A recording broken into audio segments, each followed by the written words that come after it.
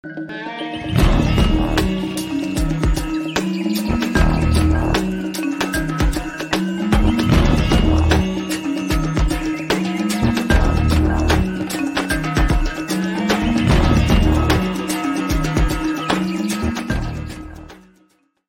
right, what's up, everybody? Welcome to another episode of Rebunked. My name is Scott, coming at you live from Nashville, Tennessee, and I'm really excited about this episode tonight, you guys. I have a returning guest, Richard Gage, AIA. We're gonna get into all the good stuff with him, but I'm just got a lot of things I want to talk to him about. Some things have happened since we last chatted on the show. He was one of the very early guests on this new Rebunked show, so I'm very grateful, as always, for him taking time to speak to us. And as always, he always comes out with some mind-blowing information. So really excited to get into it. But you guys, just real quick, I just want to take a moment to tell you how you can follow and support the show. So I just want to encourage you to head over to rebunked.news, and there'll be a little pop-up that pops up that allows you to sign up for the email list. So that's the best way to stay in touch with the show. It allows me to just send out emails in case, anything's going on with the show, which we're going to have a lot of cool stuff coming up with the show. I'm just going to tell you that right now. I know I always say that, but it seems like there's always something new and exciting happening. Also, whenever I go live, you'll get an email. So great way to stay in touch with the show. So rebunked.news is the website there. And I have another exciting announcement. So we have a new analog super chat P.O. box, you guys. So, we talk about the value for value, time, talent, and treasure. So if you want to send anything in to Rebunk News or me or anything, the address for those of you listening, it's 1113 Murfreesboro Road. I know it's a really weird word, but Murfreesboro Road, Suite 106 through 146 in Franklin, Tennessee, 37064. I know that's a mouthful, but it's actually in the episode description there at the very top. So new super chats, analog super chats, right? You know what I'm saying? And then you have value for value donation options at the top. The social media is at Rebunked News pretty much everywhere. I'm most active in the Telegram, t.me/Rebunked News. That's where I'm pretty much hanging out, chatting with the people all day. So join us. It's a lot of fun. So that's pretty much that. I want to shout out the t-shirt shop brought to you by Big Frog T-shirts. They do fantastic work. If you're a content creator and you're in the market for a t-shirt shop, they will set this up for you and help you with the designs. I mean, if I have an idea for a t-shirt design, I just go, "Hey Ryan," or "Hey Amanda, can you guys help me out with a shirt?" Bam! Next thing you know, it's in the store. So we got the Beavis "Are You Threatening Me" design, which has been selling like crazy. You guys are awesome. And look at that, $16 for a Gadsden flag Beavis "Are You Threatening Me" shirt. Like, you can't go wrong with that. So and then just real quick, you guys, the affiliates, it's Truth TRS Heavy Metal Detox Spray, truthtrs.com. Go there to learn more about that. And then our good friends at Richard Grove's Autonomy. So I'm now officially a season 8 graduate of Autonomy, and I've got a lot of love and respect for the work that goes on over there. Now I'm actually like transitioned over to now where I'm actually going to start doing some like behind the scenes, like freelance work for Autonomy Unlimited, which is Richard's marketing firm, comprised of Autonomy graduates. So now I'm eligible to like start putting in work over there. So I'm just super grateful for them. If you guys want to see if Autonomy is a good fit for you, if you could use some more autonomy in your life, just in the episode description below, there's a link. Just click it, go through the obstacle course, and just see if it's something that would give you some more autonomy in your life, because that's what we need. That's how we fight this war. And then lastly, I just want to shout out the Last American Vagabond Substack, tlavagabond.substack.com. I got an article that I put up the other day talking about how the CDC is basically, obviously we got them dead in their tracks, lying to us about the fact that they never even tested the COVID vaccine or the COVID injections alongside other vaccines. They're telling you, it's totally, you see all this stuff about, go get your monkeypox shot, go get your flu shot and COVID shot all at the same time. Totally safe and effective. It's like, okay, well, we've got them red-handed that they have never tested that. You know what I mean? And they're still saying safe and effective. And also, we're doing a Q&A with Ryan for founding members this Saturday at noon. So go check that out, tlavagabond.substack.com to learn more about that. Okay. Thank you guys, as always, for bearing with me through all of that. And without further ado, we're going to bring in my guest here, the great, esteemed Richard Gage. Richard, welcome to the show. Hey, how you doing, Scott? Hi, everybody. Hey, Richard. Thanks for bearing with me for that intro there. I really appreciate it, man. But, I got to say, so as always, whenever we talk, I'm always like, thank you so much. But I just really want to let the audience know, too. It's like, I've been following your work for years, before I even, the thought of starting a podcast was in my mind, before I had any anybody, before I even had like social media, you know what I mean? Like I've been following your work, the work that went on at or that is still going on, but in a different capacity, architects and engineers for 9/11 Truth, lawyers for 9/11 Inquiry. Like these are all things that were on the forefront of like, and supported your guys' work, purchased the films, shared the work constantly. You know what I mean? Tower 7 was the big one for me, the big red pill for me, So, I just can't tell you how grateful I am to now, I have like a different type of relationship with you. It's like we've been able to hang out in person. Like one of my favorite memories ever was in Salem at the Reawaken America tour. And I got to meet up with you. We all went out to dinner. And I just happened to be able to sit right next to you. And we chatted for like 2 hours straight about everything, man. And I was like, there's so much to talk about. There was. And so I'm like, it's like, I'm proud to call you a friend. It's quite an honor. And, too, I've been able to do some work for you outside behind the scenes a little bit. And it truly is an honor to be able to do that. He's honestly, quite the editor. Yes. There you go. There you go. You heard it, folks. So anyway, I just a lot of gratitude, Richard, and I'm just really glad that you're here tonight. I'm really excited to get into some of this stuff. Me too. So I guess before we get too far into it, if there's anybody that has not heard your story, can you just give us a real quick rundown about just the overview? Yeah, just to say the elevator pitch. Let us know, because I'm sure most of the listeners are familiar with your work, but in case there's a couple out there that haven't, let's give them up to speed. Well, from day one, I swallowed the official narrative of how the towers came down, hook, line, and sinker, as well as what happened to the rest during the rest of the events of 9/11. And it was 5 years later, I heard David Ray Griffin on the radio. And he was talking about the work that Graham McQueen had exposed, which is the oral testimonies of the first responders. 156 of them turned out on tape, hearing explosions, seeing explosions, being blown around in the building by explosions, all before the towers came down. So this was just a shock to me. I had to pull my van over in the high school that I had been observing construction at. And I'm going, whoa, what is this? This can't be true. I'm an architect. I would have heard if there was a third tower that came down on 9/11. And man, especially like it did, it should have been the most studied failure of any failure ever. And so I went and saw David Ray Griffin the next night in Oakland at the Grand Lake Theater, and he blew me away. I went to see him, but I was turned away. I had to go home and watch the live stream. But I was just shocked at all the additional information I heard. Freely flying, laterally ejected steel beams trailing thick white smoke clouds, landing 600 feet in every direction. What are you talking about? That doesn't sound like a gravitational collapse, which is what we were told this was. Anyway, I took a couple of months, did some additional research. I was blown away. I put together a PowerPoint, took it to the firm I worked with. They all were blown away too by it. And all of them signed my petition, except my boss, who was Middle Eastern. So that was 14 architects and engineers for 9/11 Truth. Now there's 3,600. Okay, well, there you go. So yeah, the cat's out of the bag, folks. I'm kind of surprised like your Middle Eastern boss would not sign it, because that would like take a lot of the pressure off of all at the time. And we all remember it was like, everyone, they were trying to lay it all at the footsteps of any Middle Eastern person in the world was like directly responsible for 9/11. So he'd be like, yeah, wait a minute, you mean the government had something to do with it? Yeah, I'll sign that. Let's look into this. But anyway, yeah. But just I could also understand the other side where it's like, dude, I'm not trying to get involved with this. So, but yeah, man. So your work is just legendary. You've produced so many films, and the body of work and the evidence that you present is just unassailable. And that's kind of where I wanted to start with this, is the evidence. I titled the episode "Sticking to the Evidence" because, that's what you do best. You just want to just hammer home the evidence. And that's what makes you so effective in this. And probably why you're probably considered, a threat, is because you are so good at sticking to the evidence. And really a good case in point that I wanted to start off with. And then a few months ago, it was like 4 months ago, I heard you were going on the Patrick Bet David show, right? Which is a really big show, great exposure. It's always great when we can get one of our people on a show like that. You know what I mean?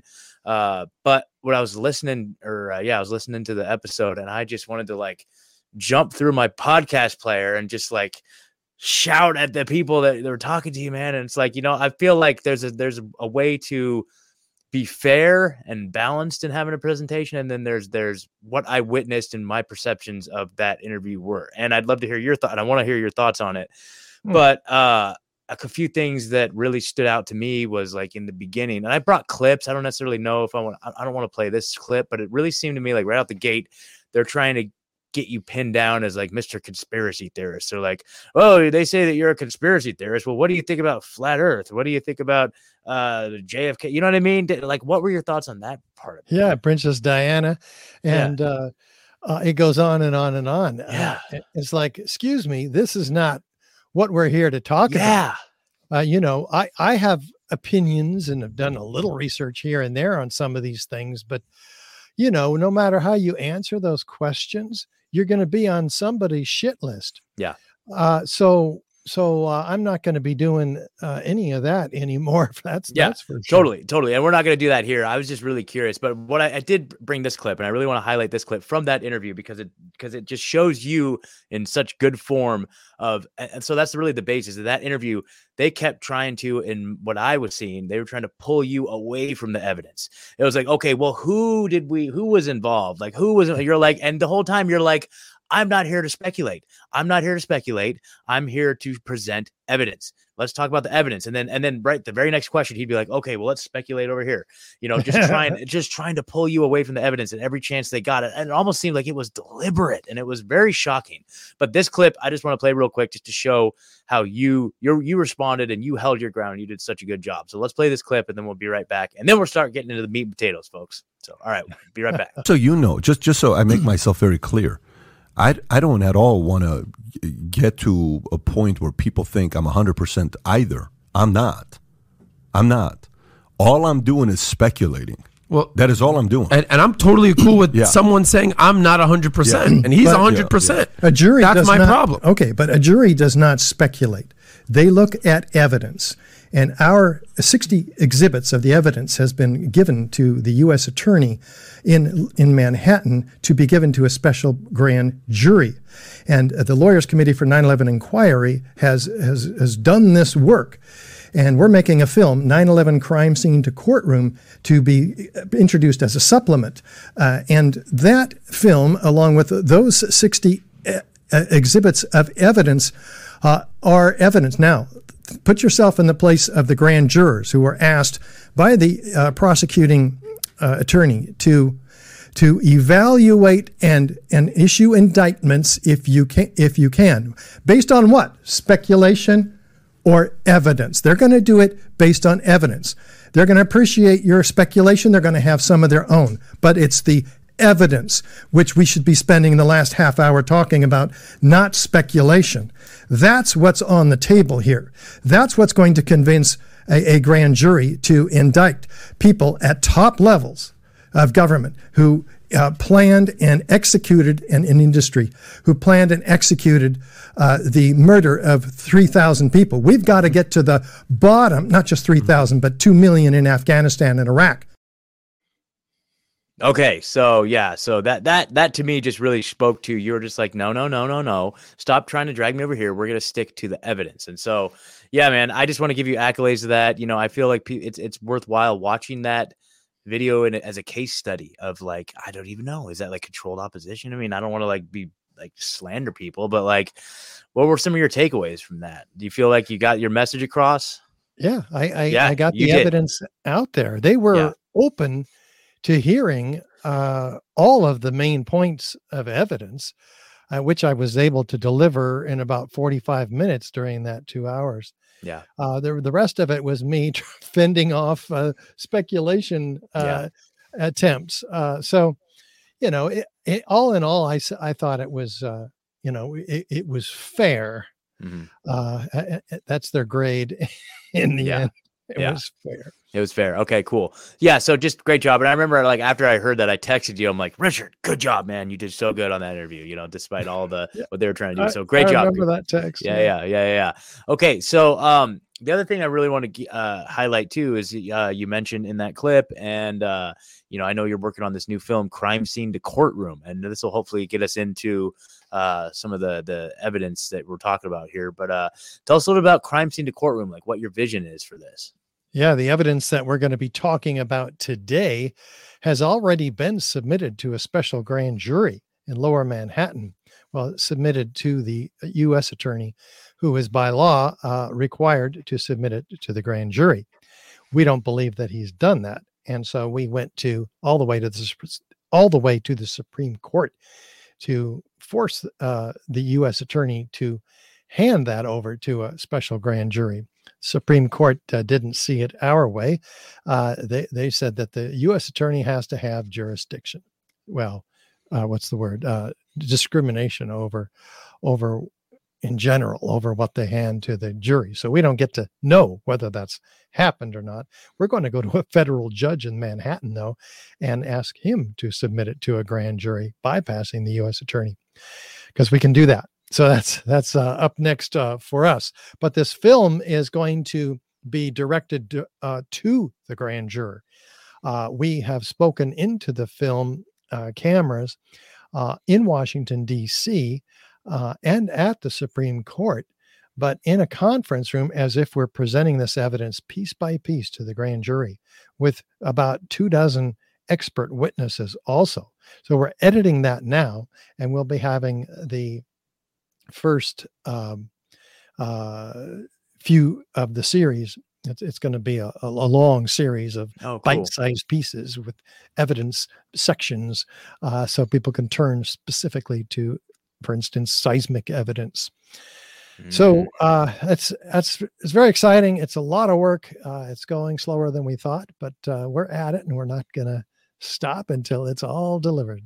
That's awesome. In fact, we're raising funds for that, Scott, right now. Okay. We've completed the filming for phase 1. We need to go back to DC in a couple of months and film phase 2. So we're raising another $50,000 for that project. We encourage people to help us out. Totally. And that's your website, richardgage911.org, right? And that's and there's a donate section right at the top there. Yeah, right at the top, right. Yeah. Right. Yep, he's got it right there. He's got the graphic, richardgage911.org. That's it. Okay. So right on. And I'm excited to see that, man. It sounds like, the other question I had was, so I remember hearing, like, this is pre-COVID. And I think there's some people, myself maybe a little bit included, like there was so much like truth happening around like 2019, right? There was like the whole Jeffrey Epstein thing. And I remember there was a grand jury. I remember the news. It was like in the fall of like 2019 or somewhere around there. There was this talk of a grand jury investigation into the 9/11. And I was like, so is this the same as that? Or is this a new endeavor that you guys are doing now? This is the only grand jury investigation that I'm aware of.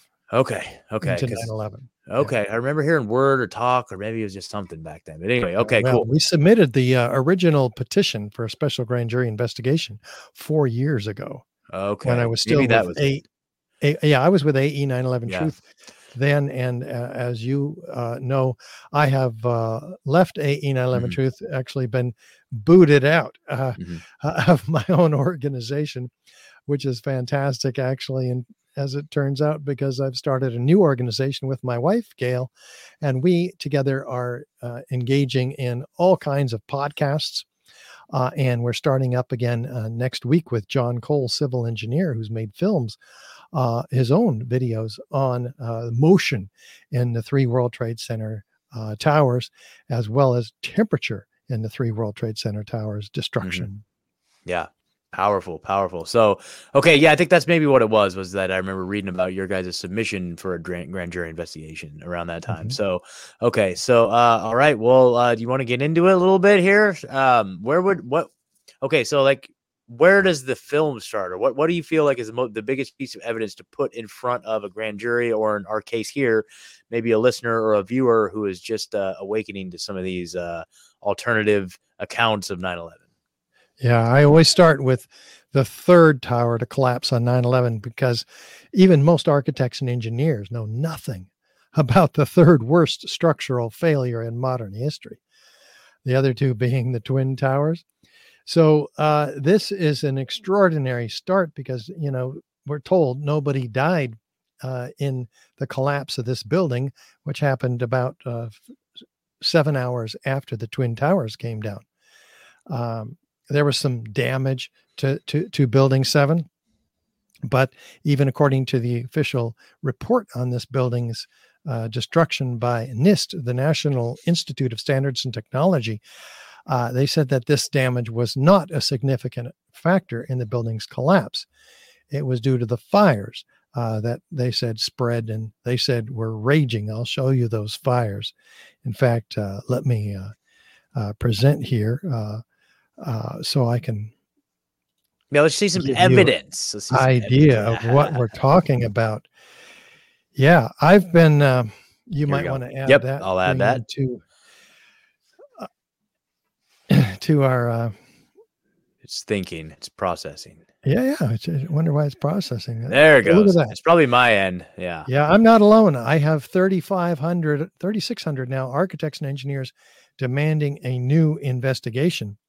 And one of the reasons is Building 7, which most people know nothing about. Mm-hmm. I mean, it would be the tallest building in most of our states. But of course, here in Manhattan, it's supersized by the World Trade Center Twin Towers there while they were standing anyway. And so it's about a football field in length away from the North Tower. And on the afternoon of 9/11, well, in the morning of 9/11, you have the towers coming down.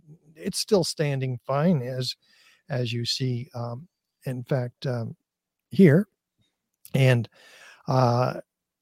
that's great. It had a few small scattered fires, but then this is what happens to that building.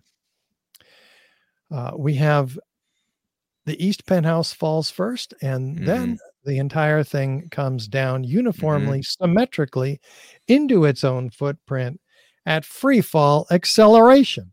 Now, this is as fast as a bowling ball falling out of the sky. I mean, how does this happen? We'll come back to it, but let's hear the official narrative here from Shyam Sunder of NIST. Now, this guy. Uncontrolled building fires caused an extraordinary event. The collapse of World Trade Center 7 was primarily due to fire. Okay, what fires? Well, these fires. These are the worst fires that we have photographic or video evidence of in the building. Now, that's a problem for the official narrative because we've had far worse fires in fire-protected steel frame skyscrapers, and they've never come down. Never. There's probably 4 or 5 dozen of them, these being prime examples. They're remodeled, they're put back into use. They don't collapse. So, we have to look at what else might have been the cause of the collapse, right? Well, controlled demolition might be a logical suspect, given that it looked exactly like a controlled demolition. So what are the features of those? Developed by David Ray Griffin, we have a sudden onset of destruction at the base of the structure in these types of destructions. Straight down symmetrical collapse typically. How do we do that? We have to remove the columns symmetrically all at once. We have, therefore, a free fall or near free fall collapse through the path of what was the greatest resistance. The total dismemberment of the structural steel frame is what results. There's limited damage to adjacent structures. That's one of the goals of controlled demolition. We have patterned explosions and flashes of light heard and seen by witnesses, along with broken up concrete floors, isolated explosive ejections. You might want to scoot us over to the right corner. I don't know how I do that. Can I do that? Can I do that? Hold on. Give it a shot. The next one is chemical evidence of explosive. Look, you did. There we go. No, that's even better. Of explosive devices left behind. And if you have these features, you have direct evidence of destruction with explosives. Scott, fire doesn't create any one of these features, let alone all of them. So if you have any of them, that has to be taken, we'll call it debunked by the debunkers, but this is rebunked. Yeah, we're rebunking everything right here. That's what we do best. We're rebunking the debunkers before they even begin here. Yep. So they won't have a chance. With additional circumstantial corroborative testimony like government documentation, foreknowledge of the destruction of these buildings, people know about planned events in advance, right? Experts agree, hey, that's a controlled demolition. With video documentation, this can be proof of controlled demolition. Now, what we do, Scott, is apply this body of proof to building 7, starting with number 1. Is there a sudden onset? Well, let's take a look from West Street. East penthouse comes down first, and 6 seconds later, we have yet another sudden onset of destruction. No halting, no hesitation, no work done to bend the steel columns down below as they are trying to resist the structural collapse. So we'll get more into that. But do we have a straight down symmetrical collapse? Well, let's listen to Dan Rather narrate this for us.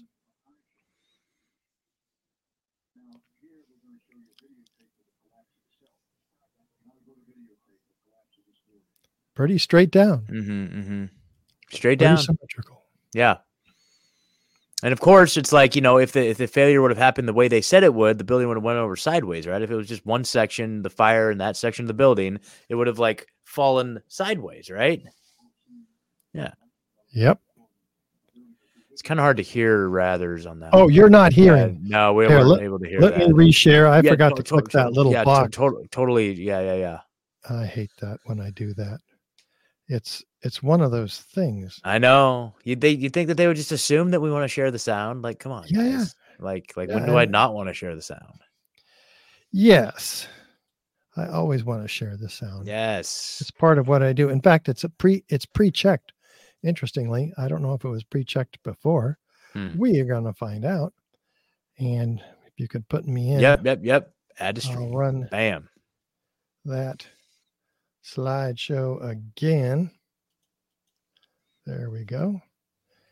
And you're over there.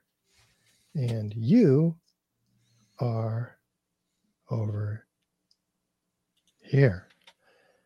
And you are down there. Bam. How are we doing? Oh, we're doing it live. We're doing it live. I love it. So okay. The other question is, do we have a patterned removal of column supports? And what do you have to do to bring a building down symmetrically?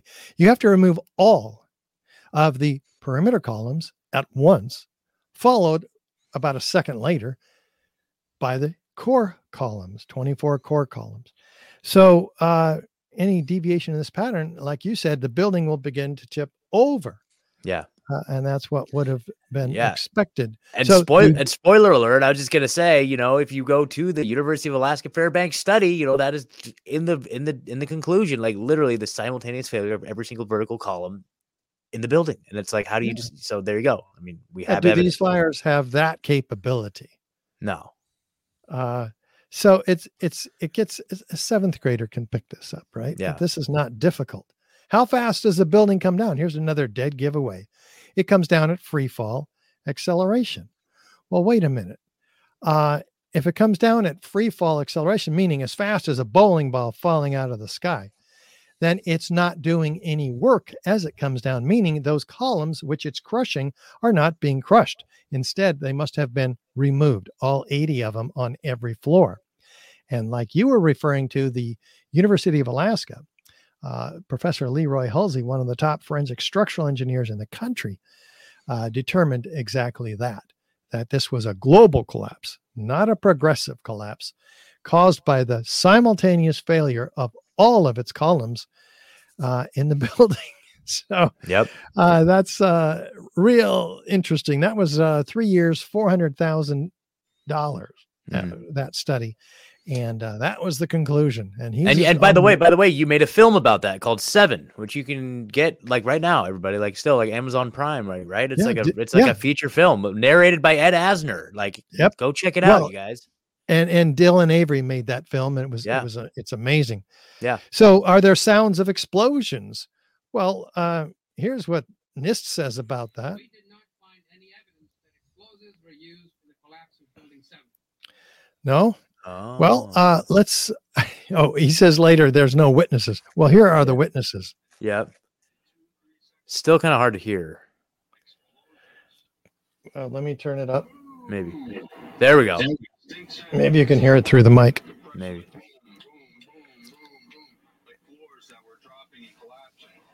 Like you felt a rumble in the ground, like almost like you wanted to grab onto something. To me, I knew that was an explosion. There was no doubt in my mind. And this gentleman. I'm going to call in Bill Rosati. He was here when it all happened. He saw it for himself. Bill, if you could just tell us what you saw, what you heard. I was standing like 2 blocks away, and all of a sudden I just seen a big flash, and then I seen the building coming down, and I just seen people just running everywhere. A big flash. This is incredible. Now, are you hearing it twice, Scott, or just once? No, it's just coming through once. Okay. Well, let's put our heads together here. Let's put Building 7 on the left, a series of known controlled demolitions on the right. Is there any similarity? Is there enough similarity to warrant an investigation into the possible use of explosives, especially since it looks exactly like a controlled demolition, especially since fire, the official cause of this building's collapse, has never in history brought down a steel frame fire protected building. So something's going on here. But let's jump to I just want to pause right there real quick because that was so awesome. Like anybody that's just listening on the podcast version, I want to encourage you to go maybe find this on like Rockfin or Band.video or wherever you want to find it. And Richard's showing like side by sides, Tower 7 collapsing right next to, actual known controlled demolitions. And it's just like identical. Oh my gosh. That's so crazy. I haven't seen that. That's amazing. That's good. Nice work. Nice work. And guess what? It came out 10 years later. Mm-hmm. They're frequently asked questions, very frequently, that they published 10 years later on their website, trying to deal with, finally forced to deal with this set of questions from the public. Gosh, that looks an awful lot like a controlled demolition. Did you analyze that possibility? Well, they say, oh, no. This couldn't be any further from the truth. Well, let's look at the examples of extreme heat, because even the FEMA report author, Jonathan Barnett, says steel members in the debris pile appear to have been partly evaporated in extraordinarily high temperatures. Well, wait a minute. It takes 4,000 degrees to evaporate steel. Where would that temperature be coming from? It makes no sense. Office fires only get to be about 500 degrees typically, sometimes 1,000 degrees. We're talking only 25% of the heat required to evaporate steel. And here's the evaporated beam that Abulhazan Nastani Azal, a structural engineer, is evaluating. And he says he saw melting of girders at the World Trade Center. Doesn't realize that office fires don't do that. Never have, never will. Even FEMA's report that Dr. Jonathan Barnett authored cites in their metallurgical examination in Appendix C of the 2002 report, never before observed eutectic reactions, intergranular melting, causing a solid steel girder to turn into Swiss cheese. What's a eutectic? What was that word? Eutectic reactions. Reactions. What's that? I haven't heard that one. Well, this is a piece of World Trade Center 7 steel that was subjected to that, which means when you get sulfur and molten iron together, you have a eutectic reaction which can eat the steel through rapid oxidation and sulfidation. It's a liquid iron mixture with sulfur formed during this hot corrosion attack on the steel. I mean, how honest is this? Well, NIST took over the investigation in 2002 and threw this out. And we never saw it again after this first publication. And so when was iron? When was the last time we used iron to build buildings with? Well, yeah, here you have liquid iron. Where does that come from? It's we have steel for the last 100 years. We haven't had elemental iron columns for 100 years in our tall buildings. So where does that come from? They don't know. In fact, it's the deepest mystery uncovered in the investigation. Yet all of this was completely eliminated from the NIST report, who finally got many years and and $20,000 altogether, $20 million to do their test. And again, they say, oh, we couldn't test for steel from building 7. We didn't have any. I'm so sorry, you guys. We just didn't have, no metallography could be carried out because no steel was recovered from building 7. Oh my God. Well, wait a minute. Here's John Gross of the NIST report, the co-project leader of it, standing on the pile, identifying the very piece of steel that had the ends of the beam evaporated.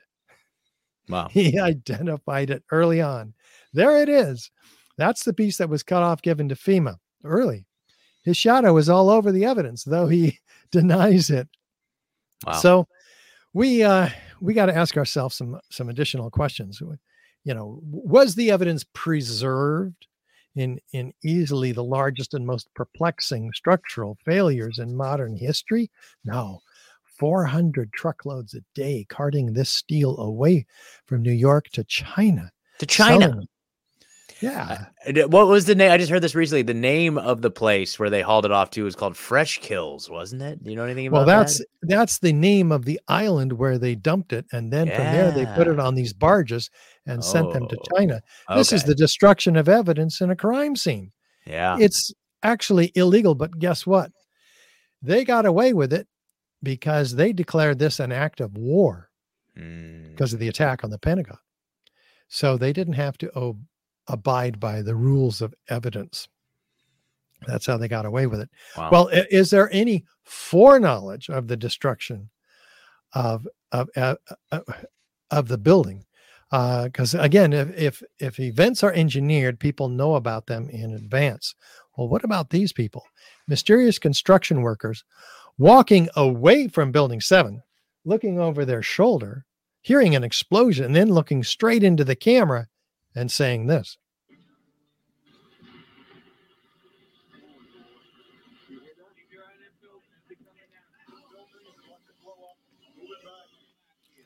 It's about to blow.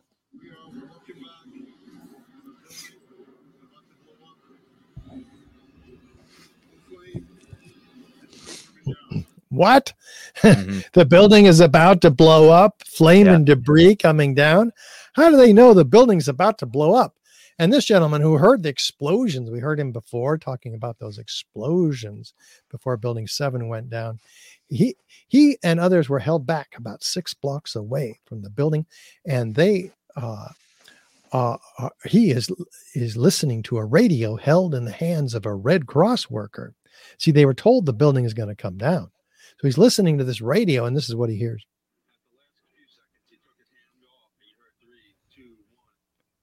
What? Do fires bring buildings down to countdowns? Yeah. Something else is going on here, I would suggest. And the BBC picked it up early. Yes. 20 minutes before it happened, they announced the collapse of this building. It's right there behind her while she's announcing that it already collapsed. They apologized, Scott, for this grievous error, citing the confusing events of the day. Yeah. Well, but if anybody hasn't seen this footage, it's hilarious. It's what's her name, like Jane Stanley, I think your name is, or whatever. It's like Jane Stanley. And then the host is like, "Oh, we lost the feed. Oh, sorry. Oh, Jane. Sorry, Jane. So bye, Jane. We got to go now. Really, we got to go. Whoops." So we've been looking at the features of controlled demolition with regard to Building 7. None of these can be created by fire, let alone all of them. They're all, each of them, direct evidence of explosive destruction. With additional circumstantial corroborative evidence, we find this proof of controlled demolition. At least 3,600 architects and engineers and millions of others do. And that's why we're making this film, 9/11 Crime Scene to Courtroom, which we need everybody to be aware of, and that it's coming, that we want you to use it and want you to help us complete it. As I mentioned with Phase 2, an unprecedented film series taking hard evidence of 9/11 crimes into the courtroom. We partnered with Mick Harrison of the Lawyers Committee for 9/11 Inquiry. He provides the legal side, instructing the jurors as to what this evidence means piece by piece, what they can do, who they might investigate, and bring in as persons of material interest. So that's all pretty exciting because we haven't done that before. This is a new type of film. That's awesome. Yep. And then if you talk about the Twin Towers, you have a real problem because guess what? Here you have two identical collapses. What are the odds of two planes hitting the towers at two very completely different levels, 15 stories down versus 30 stories down on the South Tower?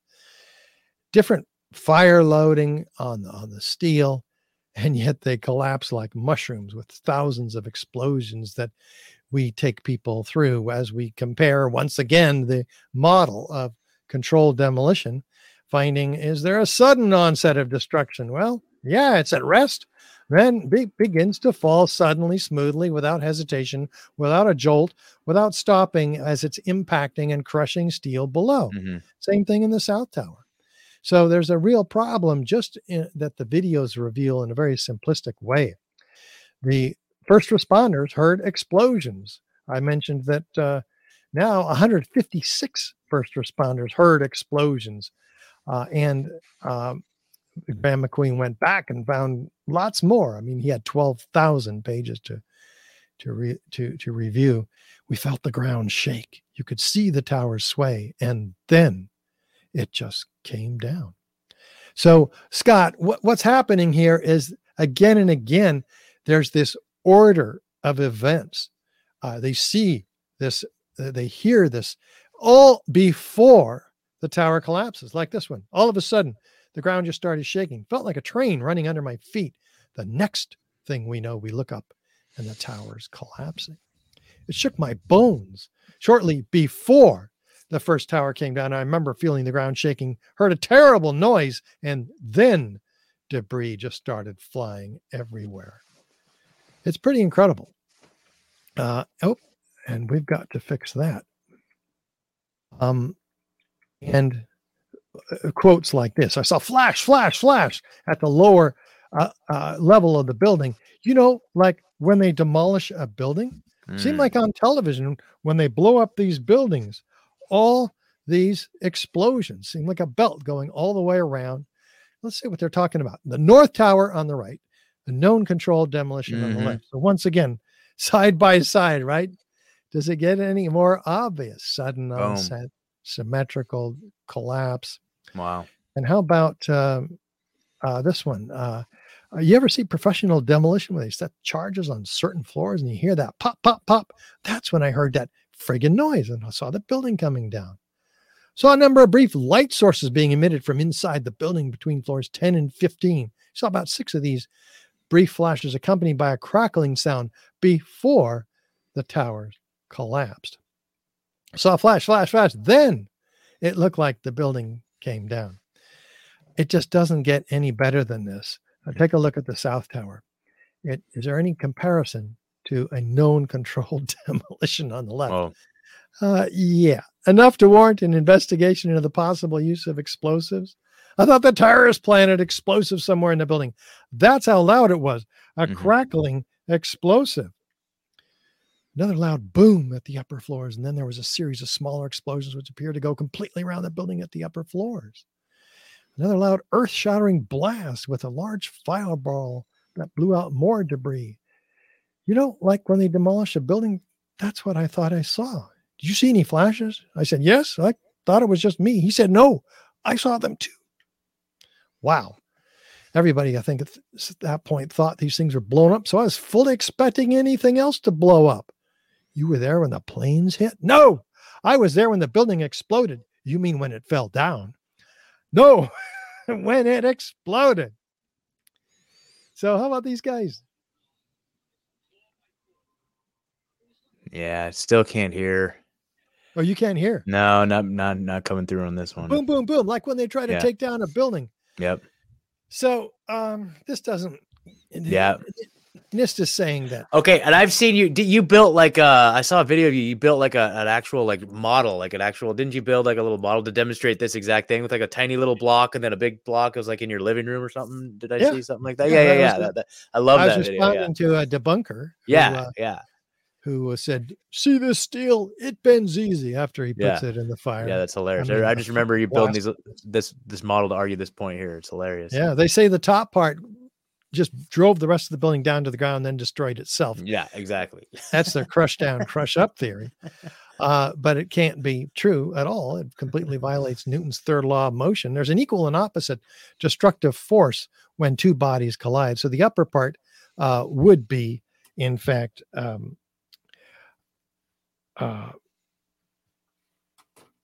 crushed as well, because it's the lightest, weakest part of the structure, in fact. So, in fact, you can see it being crushed right here. The upper part is being crushed. Take a look at this. Watch the lower red line. It doesn't go down. It's not the upper blocks crushing the rest of the lower blocks, Scott. It's not happening. So the Volkswagen is getting destroyed, like if you run a Volkswagen into a Mack truck. Yeah. That's what's going to be destroyed. And so the question is, what's destroying it? Well, let's keep going. A straight down symmetrical collapse. The south tower begins to fall over. Interesting. But it stops at 22 degrees and rights itself, interestingly. So we have asymmetrical damage from the fires, asymmetrical damage from the planes up above and the fires up above. But why do we have complete symmetrical collapse all the way around the building, just like the firefighters described, when there's all this asymmetrical damage up above? And let's zoom into the corner of that destruction. What do you see? Looks like squibs, little explosions, like debris shooting out. Boom, boom, boom, boom, boom. Yeah, I'm seeing a dozen maybe explosions. Yeah. This is the leading corner of the destruction. The gravitational collapse is like 20. What we're told is that it's 20 stories up above, but we don't see it at all. Do we have isolated explosive ejections? These are called squibs, like you just mentioned, Scott, in the controlled demolition industry. I mean, they're occurring all over the place. Yeah. 20 stories, 40 stories, 60 stories down below the zone of destruction. Look at this. What's causing those explosions down there? Wow. Anybody want to help me with that one? Or all at once, a dozen explosions on the left in this looped video in the South Tower. It's liquefying the structure, which is why it begins to right itself, because its solidity has been compromised by all these explosions. So we look at lateral ejection and blast pressure wave effects, which the NFPA says look for. Heavy structural steel pieces freely flying, impaling themselves in skyscrapers all around them and landing 600 feet in every direction. Now, these are freely flying. The debunkers say, oh, this is the skeleton peeling itself. Well, no, it's not. Look at this one. It couldn't be any more clear. That is a freely flying structural steel section weighing 4 to 8 tons. It goes out. I thought gravity works down. What's hurling this out? And why is it trailing thick white smoke clouds? And any guess? I mean, what's going on? And if all that debris, if you will, the steel of this building is sent out in a 1,400-foot diameter, outside the footprint, almost all of it, what's crushing the building? This is more than a third of the weight of the building. So it's not available to crush the building, is it? Because it's well outside the perimeter of the towers. Tell me, maybe it's the concrete, because there were 110 floors of 4 and 8 inch thick concrete. Maybe they're crushing the building. On the right, you can see exactly that in a real gravitational collapse in Mexico. On the left, you see a 3-4 story pile, 5 stories maybe, in this particular building. And where are the concrete floors? Not 50 of them, not 10 of them. We don't see one acre-sized floors. It's completely broken up. What happened to it? Oh, it's pulverized in midair. How does that happen? All the photos, all the videos show the pulverizing of this concrete and spreading out. 90,000 tons of concrete in each building, spread out throughout lower Manhattan from river to river in a 3 square mile area. By the way, if that concrete is laid like a blanket 3 inches thick over New York, what's crushing the building? Wasn't the steel. And now you can see it's not the concrete. There's up to 3/4 of the weight of the building that's not even available to crush the building. And yet that's what these false structural engineers have done to calculate the weight of this building to crush it. After 3 seconds, there's nothing left to crush the building. Well, there's miscellaneous stuff, but not structural steel. Most of it, not most of the concrete. So then we look at the heat. I encourage people to look at the fires and see how hot they were not. There's oxygen starved, cooler fires indicated by the thick black smoke. So what's creating the heat? Like the World Trade Center structural engineer himself, Leslie Robertson, says, a river of steel flowing, metal dripping from a beam, like you see here, pouring out of the material held in the crab claw excavator. Molten steel beams.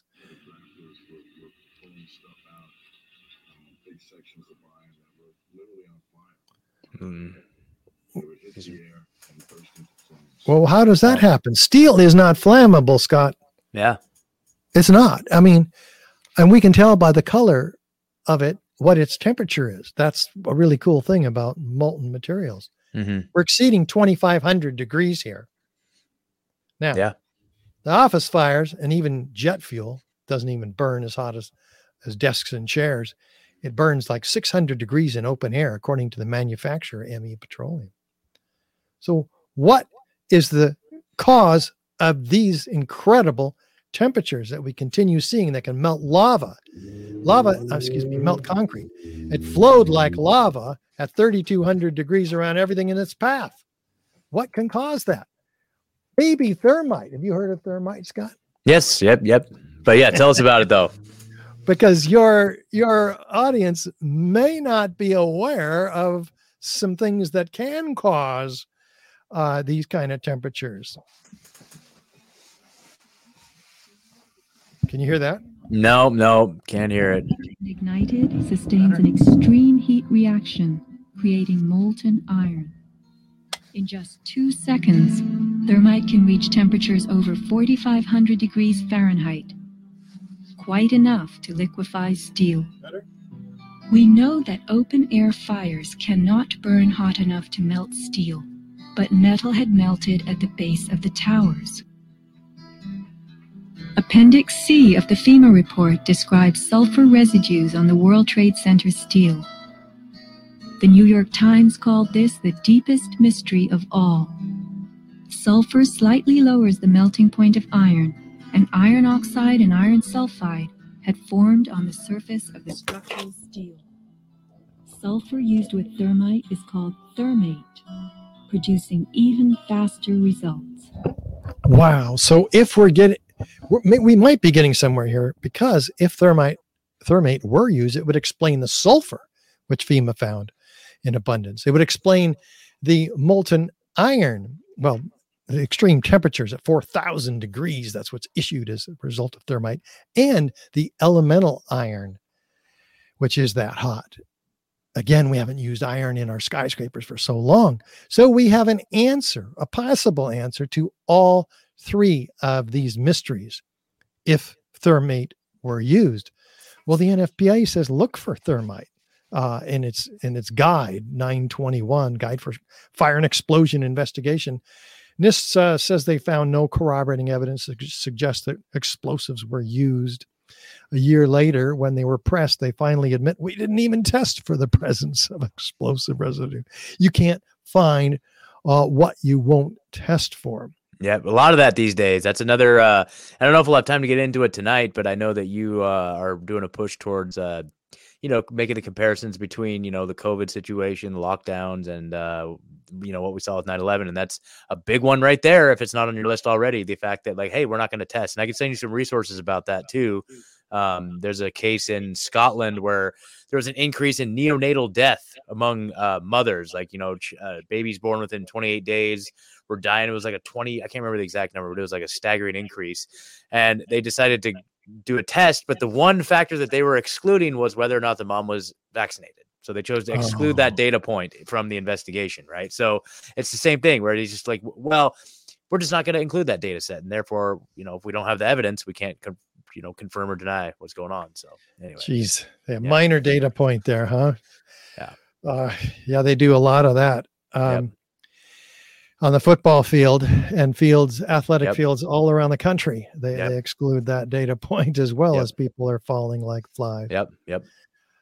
Stephen Jones is a nuclear physicist formerly from Brigham Young University. He does some tests, finds, if thermite were used, you'd expect to find a yellow hot liquid metal like you see pouring out of the South Tower minutes prior to its collapse. Molten iron, it turns out. Wow. Because aluminum doesn't glow bright yellow and white hot in daylight conditions like that. And he says you'd expect a characteristic burn pattern of a whitish cloud of aluminum oxide ash, like you see rising off the top of this molten iron pouring out of the South Tower. And you'd expect to see thick white smoke clouds. Well, could that explain how the ends of these beams got caught on fire? Because they're not flammable in office fires or with kerosene, certainly. So, wow, we might have some answers here. Now, mind you, the towers came down nearly identical. So these thick white smoke clouds are trailing thousands of laterally ejected steel beams. It looks more like a volcanic eruption in the Tongan Sea rather than a gravitational collapse, which is what we're told. Outward arching streamers, geometry of fireworks, freely flying solid objects trailed by thick white smoke clouds. And if that was evidence of ignited thermite, would there be any evidence of unignited thermite found in the World Trade Center dust? Well, the U.S. Geological Survey in 2006 publishes their results of hundreds of samples that are tested. What do they find? Billions of previously molten iron microspheres. So this is, I made a mistake earlier. This is continuing evidence of ignited thermite. We'll get to the unignited thermite in a moment. And so, up to 6% of some of these samples are these molten iron microspheres. They don't know where they came from. They don't speculate. It's up to 4 tons of this material. It's incredible. They even use it to distinguish World Trade Center dust from common office building dust, because it's got to have these previously molten iron microspheres. Yeah, the signature element of it. It's like, debris or these elements from World Trade Center are distinct from anything else that exists. It's like they have their own category because there's nothing else like it. Yeah, it's amazing. But they don't even speculate as to where they might have come from. Well, we can do an experiment, find out where they came from. This is thermite, a small amount. Wow. And slowing it down halfway, you see what are like thousands of sparks, but it turns out they're little molten iron microspheres. They cool and they fall into the pan because that's what aerosolized liquids do. They form themselves by surface tension into spheres. Could that be what's toasting the tops of these cars? Can anybody else in this very high heat event explain the toasting of the tops of these cars? No, and not even the directed energy people who suggest that this is a cold event. Well, if it's a cold event, how do the tops of the cars get toasted with this falling liquid molten iron droplets? Yeah, Dr. Judy, how do you explain that one? They try to have it both ways. So they ignore most of this evidence in order to try to piece together a theory that has no support. In fact, the upper section is actually snuffing out the fires here. So surely the fires themselves don't even exist any after the first 5 seconds of this building's destruction. So the fire is not able to explain the temperatures that we've been talking about at all. Plus, it's not even there. Is there unignited thermite, though, in the World Trade Center dust? If that was evidence of ignited thermite, which it surely seems to be, a team of 8 international scientists led by Niels Harrit in Copenhagen find in the 7 samples that they collected these small red-gray chips. They go, whoa, this is paint. But no, it's attracted by a magnet, so it has a high iron content. Interesting. They zoom into the red layer, find through XEDS analysis iron and aluminum, the ingredients of thermite, unignited thermite. That's what thermite's made of, iron oxide and aluminum powder. So they get real curious, zoom in 50,000 times, and what do they find? Nanoparticles of iron oxide crystals and aluminum platelets. They're 1,000 times smaller than the diameter of a human hair. Whoa, this is incredible. And this is actually produced and developed in peer-reviewed papers before 9/11 by Los Alamos Lab.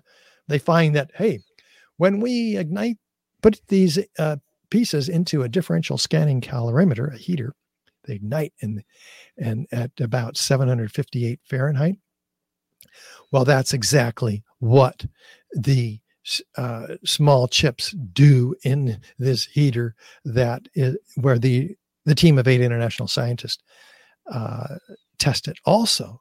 So could it be super thermite, which is what they called it? Well, when they heat it up and when it ignites, it produces what? Molten iron microspheres. These chips produce that with the same chemical signature as the molten iron microspheres found and documented by R.J. Lee and the U.S. Geological Survey. So we know where these molten iron microspheres came from. They came from these chips. As if we didn't know, they're found attached to partially ignited red-gray chips, as we see here and here. So what happens is when you get particles down to this nanoscale, the surface volume increases exponentially, and you have what you call an instantaneous reaction. It's it's incredibly sophisticated, not made in a cave in Afghanistan. It's made only in the most advanced defense contracting laboratories. No, we know where this stuff comes from. Well, some of us do. I've heard stories here and there, but anybody who wants to really investigate this stuff, like the FBI, if they wanted to investigate anything, we've directed their attention to this material, and they thanked us for it and came up with some excuses. So this is all peer reviewed, Scott. This is in the Bentham Open Chemical Physics Journal. It stands uncontested. Nobody submitted a peer-reviewed paper of their own. So it stands as an indictment against the official narrative that these buildings came down by fire and jet plane impacts, breaking a few columns. It's direct evidence of destruction with explosives. Not one of these features can be explained by fire, let alone all of them. With additional circumstantial corroborative evidence and testimony, we have what we call proof of controlled demolition. Again, a body of proof that's convinced thousands of architects and engineers to sign on to a petition demanding a new investigation, many of which will be in our film, 9/11 Crime Scene to Courtroom. And that's why we go all around the country with our evidence booths and present this material in speaking engagements. And we have DVDs to provide to people who want to learn more. Lots of them. We're opening a store next week or the week after to try to get this material out there faster. So that's what it's all about, is getting the word out. And I know you're all about that. And I so appreciate you for bringing us back on. Oh yeah, definitely, Richard. Man, like that was just powerful stuff. And every time you come on and show these presentations, I feel like you have newer information or a different format of presenting the information and a new way of articulating it. And some people listening, this may be old information to them, but it's always nice for a refresher. I learned a lot right there and just really reinforced a few things in my mind. And it's just like, I just love your presentation style. Like you obviously know what you're talking about. You have the receipts, and it's a very clear, concise.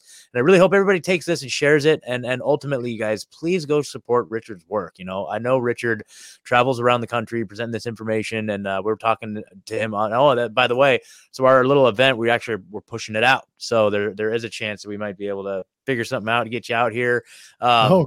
Yeah, that's the goal, man. Like we're really trying to make something special, and so more to come on that. But really, ultimately, Richard, like just amazing work. I really hope that everybody goes to richardgage911.org and just peruse the website. It's just a massive amounts of resources, all kinds of different just the videos, downloadable stuff. And then you guys, just donate, one time reoccurring, in lieu of any support to this show tonight, you guys, why don't you take a moment and go support Richard? Just donate. I really believe in what he's doing with the Crime Scene to Courtroom film. And I think that, getting this truth out there is a really, really, really important thing right now. Like one of the things we talked about last time you were on, Richard, was, just the idea of, it was about a year ago, it was a little less than a year ago. But like, the idea of like government accountability, like this is when like the COVID narrative first started to there were some cracks in the facade, and we were like, and there were so many people are clamoring for some sort of government accountability.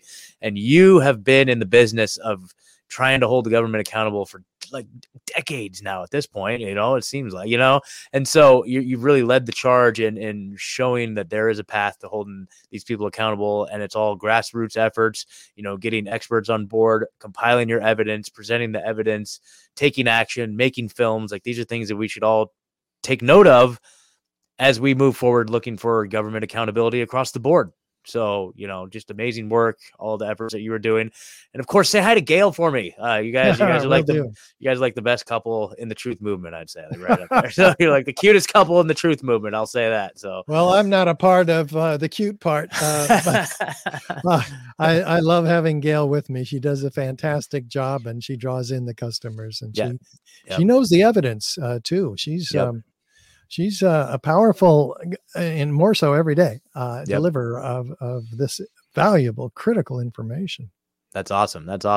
Well, Richard, like I said, I wanted to get into some of the stuff with the overlap between COVID. So maybe we'll have you back on here when you get some time in the next few weeks or so, and we'll get into some more stuff. Anytime you ever have anything you want to shout out, open invitation.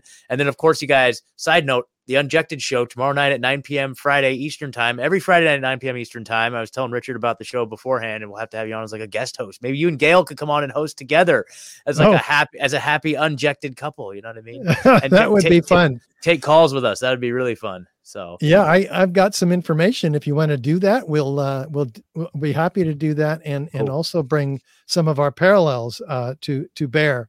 Cool. During that show, if you'd like. Cool. Sounds parallels great. Between 9/11 and COVID. Yep. That's startling. 12 of them developed by Kevin Ryan. He's incredible. Cool. Awesome. All right, Richard. Well, thank you so much for taking the time to speak with me tonight. I've already people in the comment section, like Kevin Perez dropped a tip and said, starting the show a little late, but hey, Kevin, glad you're here. Victory says, great presentation. Choir boy. Yay, Richard. People are really stoked, man. So thank you so much for taking the time. So you guys, RichardGage911.org. The website here is Rebunked. Oh, that's right. RichardGage911.org. Yep. RichardGage911.org. The website here is Rebunked.news. And you guys remember this year, no fear, only crushing. Peace. All right.